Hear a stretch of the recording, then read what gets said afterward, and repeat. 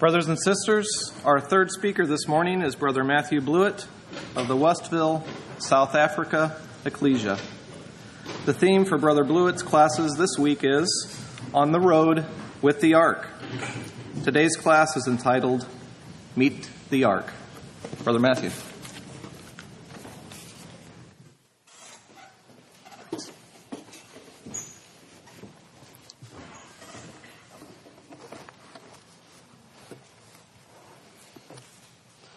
Oh, good morning, brethren and sisters, and it's great to be with you again here this morning at the Shippensburg Bible School. And we do have the third session, which we have two sessions often back home in our Bible schools. We call the second one the graveyard session, so I'm not sure what we would call the third one, below the grave. So we're going to do our best to try and keep you all going in consideration of the Ark of the Covenant, which, of course, if we could have up here, and it's glory would probably keep you awake for the third session. This is one of those themes that I like to call Alpha Omega themes. Themes that have their beginnings, as many Bible themes do, have in the book of Genesis, the book of genes, the book of seeds, and run all the way through to the book of Revelation. So we have a theme presented to us that is complete, a theme that teaches a message that we should take cognizance of and think a lot of in terms of our understanding of it. So what we want to do during these 6 sessions is we want to look at the Ark of the Covenant, not so much in terms of the stories, as much as we've called it On the Road with the Ark, but more in terms of the spiritual underplay or the spiritual message that is coming behind what we are being taught through the Ark and the events that took place with the Ark. And that's very important because I'm assuming that you know the stories very well. So we won't go into the detail of those stories. We'll just try and pick up the ideas that God was teaching, first of all, of course, to those who were in the presence of the Ark at the time, but more importantly, that we can take 2,000 or many thousand years later. So that's going to be our focus. We're going to be trying to understand these spiritual lessons. And most of all, we're going to try and understand perspectives that God is teaching us that hopefully will be useful in understanding how God works with us today. And before we start that, really focusing on the Ark, I want to lay down some principles that I hope you're going to agree with. Because if you don't, then perhaps all that we say thereafter may be quite difficult. But I'm sure you will. And, I live in hope. We are going to look at some of those principles. Before we do that, I thought I would do what Brother Mark wisely did, and that's show you what we're going to be covering. And despite the topics being very succinct, I'm not necessarily a man of few words, so I will also be watching the clock. But these are really what we're going to be covering. Is the first session is quite a simple one. We just want to establish together what was the Ark of the Covenant all about? What was God trying to represent through this most sacred of the symbols that he put in place for the children of Israel in the time of the Old Testament? So that's all we're going to be doing very simply this morning. Then in our session tomorrow, we're going to actually look at some of the components of the Ark. I'm sure many of you have done this before. But once we've gained a spiritual perspective, which is what I like to call it, we're going to start looking at the components of the Ark in the context of that spiritual perspective. And hopefully you're going to start seeing how each of those components in the context of the spiritual perspective have great meaning. And I'm sure it would have had meaning to the children of Israel at the time. And then we're going to start the real journey because the Ark will now be made. And then we're going to have to get a bit energetic and we're going to have to go the children of Israel through the promised land. That'll take us about 5 minutes because the Ark is not that mentioned in terms of the journeys of the promised land. And we're then going to cross over the River Jordan with the Ark of the Covenant. We're then going to go into battle against Jericho with the Ark of the Covenant. And then we're going to experience the lows of the Ark of the Covenant as it goes into captivity. And then we're going to experience at the end of the week the joy as the Ark is returned back to its home. So that's really what we're going to be covering. And through this whole process, hopefully learning a bit of about these spiritual insights that I was referring to earlier. So here are some of these principles. And the first principle is this, is that when we're looking at these things, we're looking at physical patterns that God has put in place to teach us about spiritual realities. And we've just come from, in fact, a class with the teenagers where we were talking about this in a similar way, that God is intent really on us Not just understanding all the details of the story as we know and being able to piece together how it makes sense, but moving beyond that to see what really is the reality that is being taught. And this is important in all aspects of our Bible study, but it's really important when we come to look at the Ark of the Covenant, and I'll explain that in a moment. But the point is this: God is spirit. He lives in a realm that we don't understand, a realm that is invisible. A realm that Isaiah describes as his thoughts and his ways being completely different to our thoughts and our ways. But have you ever considered the words of Isaiah? Maybe we ought to turn there, Isaiah 55. And to do that, I'm just going to get my Bible.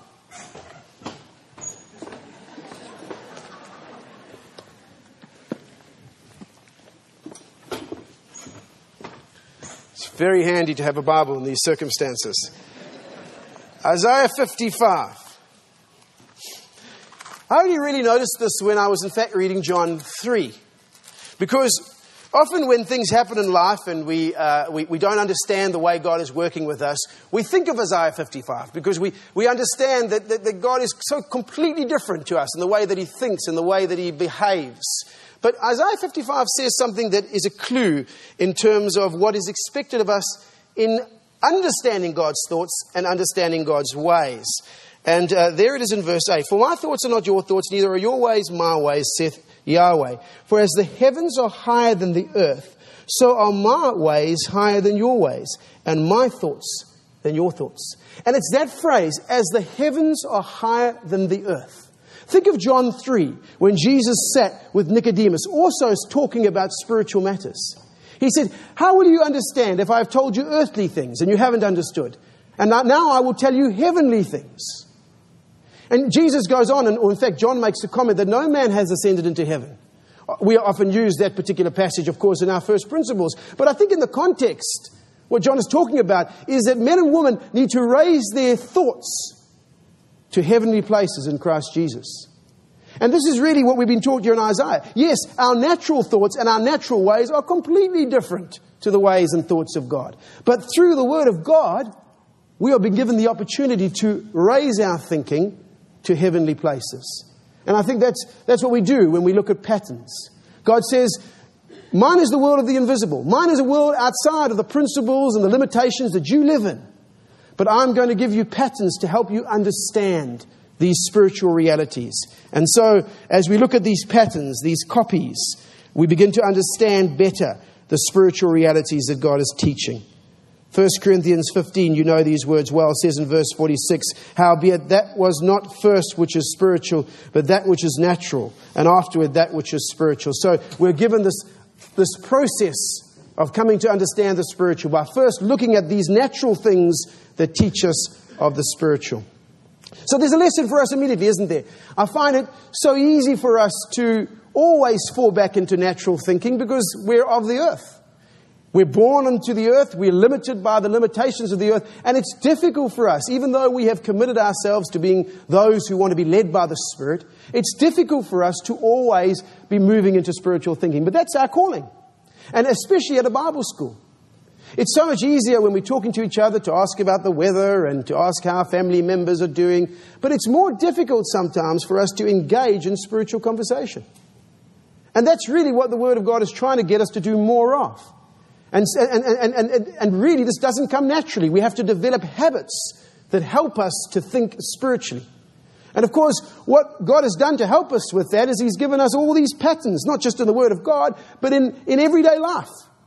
That are examples that can get us thinking spiritually. Not many of us do that when we first wake up in the morning and think, well, as we woke up, there was the pattern of resurrection. Most of us are just thinking about where the first cup of coffee will come from. All right, and while the kids are screaming and we needing to prepare them for school, it's very difficult sometimes to move to the spiritual. But that's a part of our calling, to raise our thinking so that we can start to see things from God's perspective. The second principle I want to establish, so the first is that we're going to be seeing patterns and we want to look to see what the spiritual reality is behind the patterns. The second is this, and this is my out card when you come and tell me that you don't agree with the point that I've made in terms of the spiritual reality. And that is this, that we need to be careful when we're looking from a natural a pattern and we're trying to see the spiritual reality, that we don't sometimes use our natural reasoning in that process. All right, what am I saying here? Well, you see, given that God's realm is different from our realm, it doesn't necessarily operate in all the restrictions of our realm. The restrictions of our realm, any scientist will tell you, is that we live in the realm of 4 dimensions. We have height, breadth, I always forget these 3, depth and time. All right, these are the 4 dimensions that determine our reality. And believe it or not, all of you are very in tune into the principles of the natural world. How many of you can be sitting down and seeing a child just in the distance there putting a cup just on the edge of the table? We know the rules of the world. The children take a bit longer to work it out. And then you go diving over to grab the cup and normally you miss it. But we know the rules of our world. Sometimes when we come to understanding spiritual matters, we try and bring some of that thinking process into the rules of the spiritual realm. Now, I'll give you a good example. And the reason I'm saying this is that, for example, when you come to the tabernacle, as coming sometimes with natural thinking, we come with our piece of paper and we say, all right, let's see what things could represent. So we start off and we say the Ark of the Covenant. Perhaps that represents, as a spiritual reality, the Lord Jesus Christ. And then we look at the mercy seat. We say, well, in fact, we're told that represents the Lord Jesus Christ. And in Sunday school, my children are already saying, but we've already got Jesus ticked off. And then we start talking about the curtains, and we start seeing the curtains, in fact, can represent the Lord Jesus Christ. And the veil, we're told, represented the Lord Jesus Christ, but he's already been ticked off. You see, we can't come with a checklist and say we can get everything neatly in place. All right, there are many dimensions operating at the same time. What I want to try and show you when we look at the Ark of the Covenant is that there is a perspective we can take in looking at the Ark of the Covenant that will help us to see these things. But the point is, we mustn't limit our interpretation sometimes of these matters when we look at them together. Now, when we come to look at the Ark of the Covenant, we are specifically in the realm of pattern.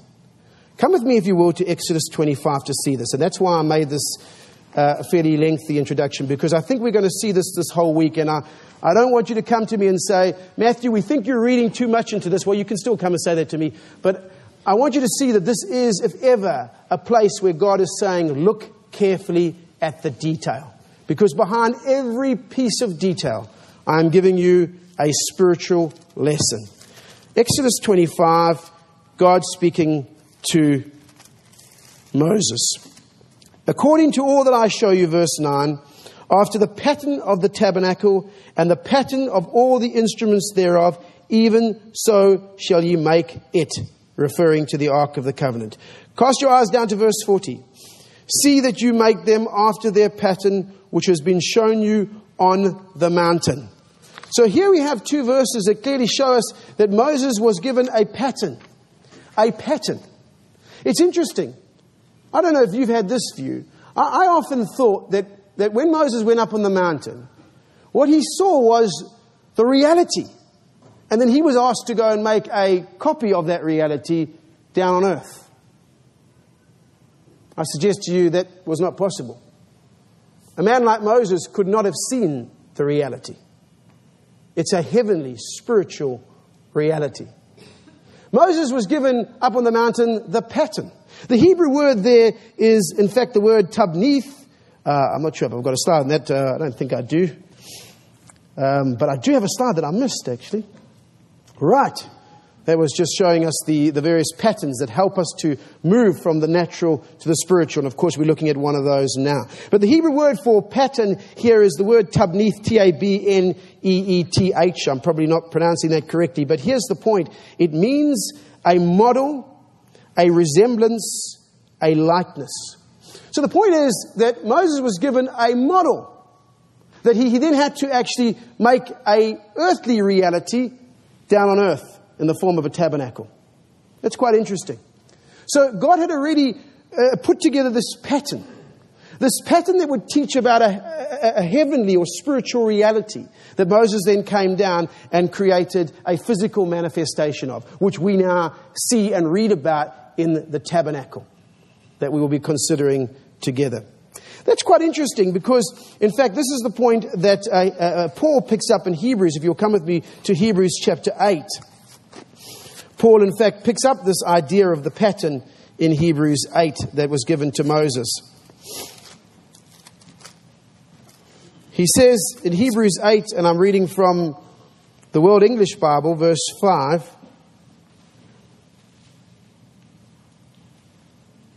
the context is the many aspects of the law, not just specifically the tabernacle.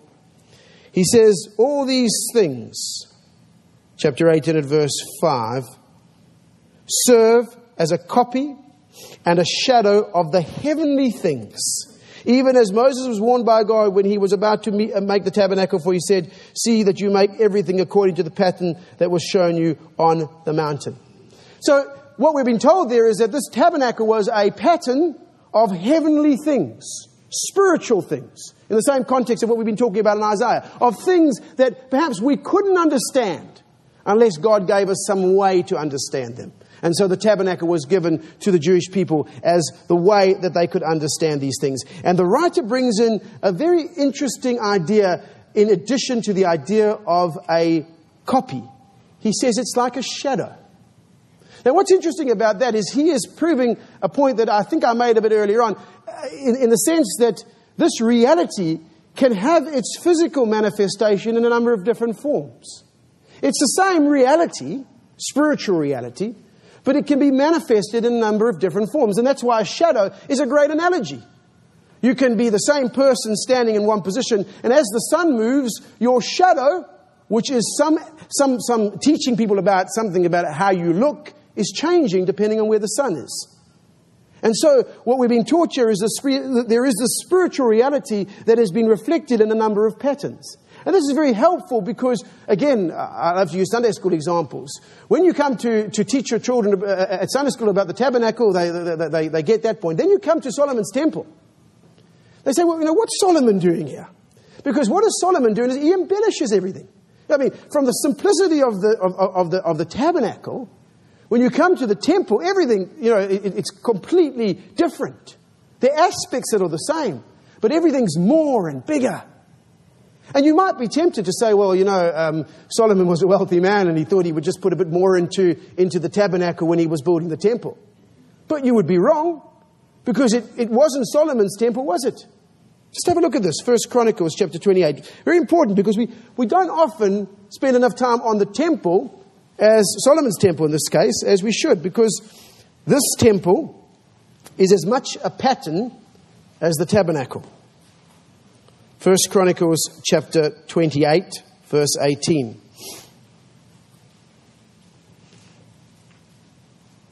And for the altar of incense, refined gold by weight, and gold for the pattern of the chariot of the cherubims that spread out their wings. These are the things that Solomon was building, and covered the ark of the covenant of Yahweh. All this, said David, Yahweh made me understand in writing by his hand upon me, even all the works of this pattern. So the temple of Solomon was also a pattern. I put it to you, of the same spiritual reality. We haven't come to what that spiritual reality is, but of the same spiritual reality. And when we come to Ezekiel's temple, sometimes we can spend a lot of time focused again on the physical aspects of Ezekiel's temple. And I know why we may do that, because we want to gain a clearer vision of the kingdom. But what does the Word of God say about Ezekiel's temple? Well, Ezekiel chapter 43, verse 10. Son of man, show the house to the house of Israel, that they may be ashamed of their iniquities, and let them measure the pattern. It's the same word. Now here we have three completely different, well, not completely different, but certainly not the same manifestations of the same spiritual reality. Shadows. And each of them, if you look at their detail, teaching different insights about a reality that is so deep and full and complete, because it is a part of the very mind of God. And that's what we're seeing when we come to consider these matters together with the Ark of the Covenant. So those patterns can be in different forms, as we see Ezekiel's temple, Solomon's temple, the tabernacle, or teaching us about a heavenly thing from a natural perspective. So with that introduction, one last point before we go and look at the Ark specifically. And that is, did you notice that in the Hebrews reference that there was particular mention made, and it's back there in Exodus by the writer of the Hebrews, that Moses was to follow the pattern accurately. Of course, that makes sense. Because God is saying, I'm teaching you about a very important spiritual reality, so you'd better make sure that the pattern is exact. If you get the pattern wrong, what are you doing? You are taking away from the more important spiritual reality. And so it says, Moses was admonished that he should follow the pattern carefully. Now, 2 points come from that. First of all, it again allows us to look very carefully at the detail. But there's a more important point for us. It just shows us how important God takes patterns. God has issued many patterns to us. Some patterns that we have to live out in our lives. And God is saying, those are patterns, yes. They're not the actual reality, but they are important because they are teaching people about the spiritual reality. As angry as Moses was when he took that rod, and probably we would say with just cause, and struck the rock for the second time, the consequences were dire. And every time we do our readings and we come to that passage again, how many of us think, surely, Lord, you could have let them go into the promised land with Moses after all he had been through. But God says, you broke a pattern. You broke the pattern that was giving people the opportunity to understand the greater spiritual reality. So when we look at patterns that we live out in our lives, like marriage, the patterns that we live out when we get married to husband and wife, and we know that the Word of God tells us that this is a pattern of a greater spiritual reality in Ephesians 5. For this reason, a man will leave his father and mother and be united to his wife. The two will become one flesh. This is a profound mystery, but I'm talking about Christ and the church. Your marriage is just a pattern of the great spiritual reality, is what Paul is saying. Best you be careful about how you're working on that pattern. Just like Moses had to be careful with how he worked on his pattern. So if I had to ask you, coming to the Ark of the Covenant, what does the Ark of the Covenant represent? I'll give you 2 seconds to think of what your answer might be, because there's too many to get all of your answers. So what I've done is I've done a little survey on people that I meet, brothers and sisters from South Africa, and they may think differently to you. But the most common answer I get is in one of 2 groups. The first is the Ark of the Covenant represented the presence of God. That may have been the answer you were thinking of. The second is that the Ark of God represented God as king on his throne. Very similar ideas, both referring to the very presence of God on earth. And I think both of those answers would be very close to the truth. But what I want to show you, the time that remains, is I think that there is a broader perspective that if we understand, it will help us in understanding many of the parts of the Ark of the Covenant and the stories relating to it. So I want to draw your attention back to Exodus 25, if you'll come with me, and we're going to have a look at verse 10, where we begin to see some detail on the Ark of the Covenant. Exodus 25, verse 10. Here is the commandment given to Moses. Go and build an ark out of shittim wood. 2 cubits and a half shall be the length thereof, and a cubit and a half the breadth thereof, and a cubit and a half the height thereof. So what was going to be the purpose of this interesting and holy item that was to be the center of the tabernacle? Well, we're given a clue to that in verse 22 of Exodus 25. And there, on top of the ark, on top of the mercy seat, I will meet with thee. And I will commune with thee from above the mercy seat and between the 2 cherubims which are upon the ark of the testimony of all things which I will give thee in commandment unto the children of Israel. And so there in verse 22, I think we can see why most people would say this ark has to do with God's presence. Because God said, this is the place that I will actually commune with you, Moses. This is the place I will come and give you commandments. This will be the place of my presence. But did one word catch your attention? It's the word meet. There I will meet with you. We might think that that refers to a casual meeting. We would be wrong. The word there, meet, is a very specific Hebrew word. It means to fix upon. It means to engage. It means to betroth. In fact, one of the first occurrences of this word is in Exodus 21. You don't need to turn it up for time's sake, but if you want the reference, Exodus 21 verse 8, this is the exact same word as the word meet in Exodus 25, and it's the occasion of the slave. Remember the slave who was going to go free? But if he stayed with his master, he could keep the wives that he had been given. And in verse 8 it says, if she please not her master, who hath betrothed her to himself, then shall he let her be redeemed. And that word betrothed, this marriage that had taken place, is the same word as meet. This is an interesting word. Amos, you know these words. He says, can two walk together except they be agreed? It's the same word as meet. What was God saying here? This Ark of the Covenant is a place of marriage. It's a place of engagement. It's a place where we're going to meet in every sense of the word meet.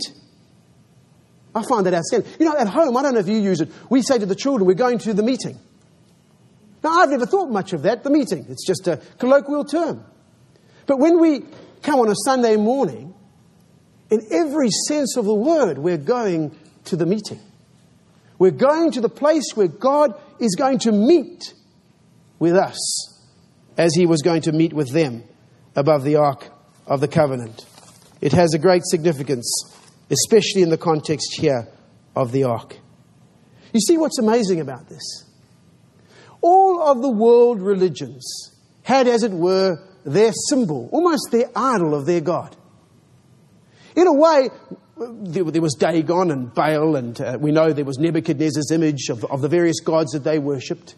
In a way, when they looked at the Jewish religion, and we'll see this later on, they perceived the Ark of the Covenant as the representation of the God of Israel, of Yahweh.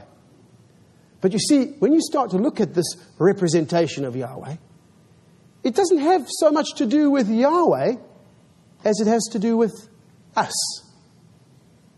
That's the marvel of the God we worship. Have you ever stopped to think that God reveals himself to us purely, almost exclusively as a Savior? Almost everything you read in this book is about God working with us. God has to be so much more than that. When you read Job, you start seeing God for a moment starts to tell Job about how much more he is. About the amazing creative work that he's done, of how he keeps things in control. But how much does he really spend in the Word of God telling us about that? God's revealed message to us is about him saving us. God is infinite. He is manifested in many ways, but he reveals himself to us as a Savior. Isaiah 43, you know these words. For I am Yahweh your God, the Holy One of Israel, your Savior. Isaiah 45 says, I am Yahweh, there is no God beside me, a just God and a Savior. There is none beside me. Look unto me and be saved.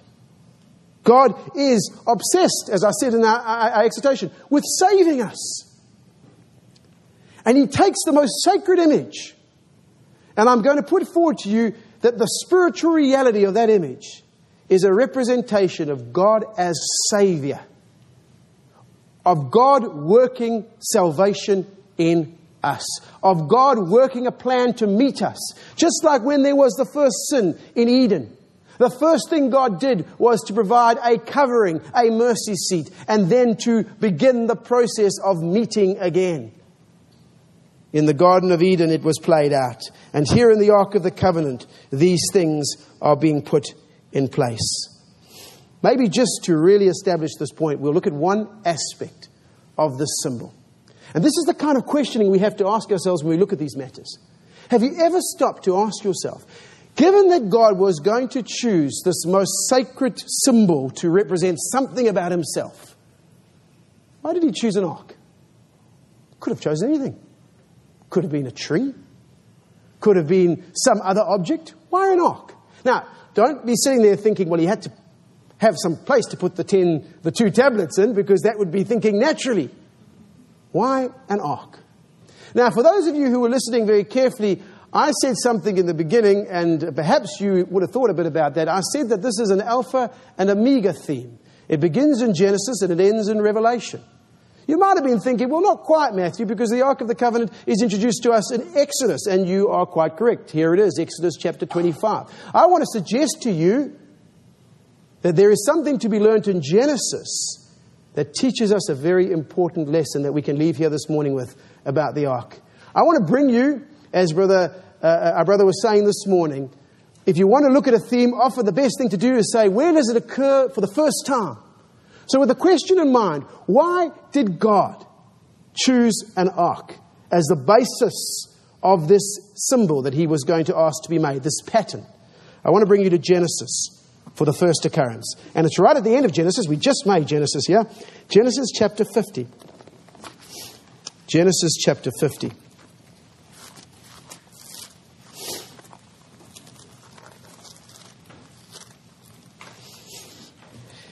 And it's almost the last word. We really did just make it. Verse 26. So Joseph died being 110 years old, and they embalmed him, and he was put in a coffin in Egypt. The word ark is there in verse 26. Hopefully you've worked it out. It's the word coffin. In fact, the word ark actually means a chest. It also is translated, as you can see in this case, as a coffin, and mostly translated as an ark. Now you might think, well, what's going on here? What could be the significance of this particular reference in Genesis 50 and at verse 26? Well, of course, this was a very relevant occasion, which is mentioned a number of other times, especially in Hebrews, to describe the faith that Joseph had. That Joseph didn't want his bones to be left in Egypt, that he wanted them to put it in a coffin, because he really believed in the resurrection. Hebrews tells us that. By faith, Joseph gave commandment concerning his bones. He knew that he was going to be back in the promised land at the time of the resurrection. It was his hope. And the first time we meet the ark, the word, it's a coffin. And what's it made of? It's made of acacia wood. My Bible dictionary, I didn't need to read this from the Bible dictionary because where I live, we are surrounded by acacia trees. But nevertheless, my Bible dictionary says acacia, or shittim, as it would be written in the Authorized Version, a large thorny tree with rough gnarled bark. And you're with me in Genesis. The curse, the thorns, the thistles that would come out because of the sin of Adam. What's going on here? A coffin made of thorn wood as the very core of the symbol of God? Is this symbol about God or us? I put it to you, brothers and sisters, that the Ark of the Covenant is about God's plan of salvation. How He will take death. How He will take death and sin and bring it to glory. That's our hope. And that is how God chooses to reveal Himself to us. That He is working in us salvation. That every one of you out there, though your destiny, just like Joseph's, is a coffin, you can change that to be a part of that host that we were speaking about yesterday, that cherubic host, those glorified saints. And God says, in this sacred image, which does represent my presence is there because I want to save you. One last point to think about in this regard. We haven't mentioned the Lord Jesus Christ. We know that He is one of the great spiritual realities of the Ark of the Covenant. Have you ever thought about this? The Lord Jesus Christ was a perfect manifestation of the Father. This may create some discussion. Have you ever thought about the fact that Jesus was all God? In everything that Jesus was, He represented God. But He wasn't necessarily every aspect of God. You might say, well, what are you saying here? When Jesus came, He was given the name Yahushua. Yah shall save. The aspect that Jesus came to manifest of God, which was the very aspect that God was working with us on, is the salvation aspect of God, the saving of God. And in this respect, the Ark of the Covenant, as representing God as a Savior, was perfectly manifested in Jesus because He became the means by which God was going to bring that salvation. And so He became the one known as Yah shall save. He became the one known as Emmanuel, God with us. There I will meet with you. God with us. He was the spiritual reality, not because He was Jesus, but because He was God's salvation plan in action. And so, as we consider this Ark of the Covenant this week together, I want us to see how in this Ark, God was teaching people like you and I how He intended to save them. How He intended to take them from a condition of hopelessness to a hope of everlasting life. And I want to leave you with one thought. To think about the God we worship. Here is not a God that wants us to praise and worship Him because He is on some desire to receive our praises and have His power magnified for the sake of His power being magnified. He's not like the gods of all the worlds out there. Here is a God that begins with us, who is absolutely, completely focused on our needs, such that the very core of the most sacred symbol that He gave to the children of Israel was speaking of our weakness, of our mortality and our need. And over this week, we're going to see how God deals with that and brings us to the hope of life. Amen.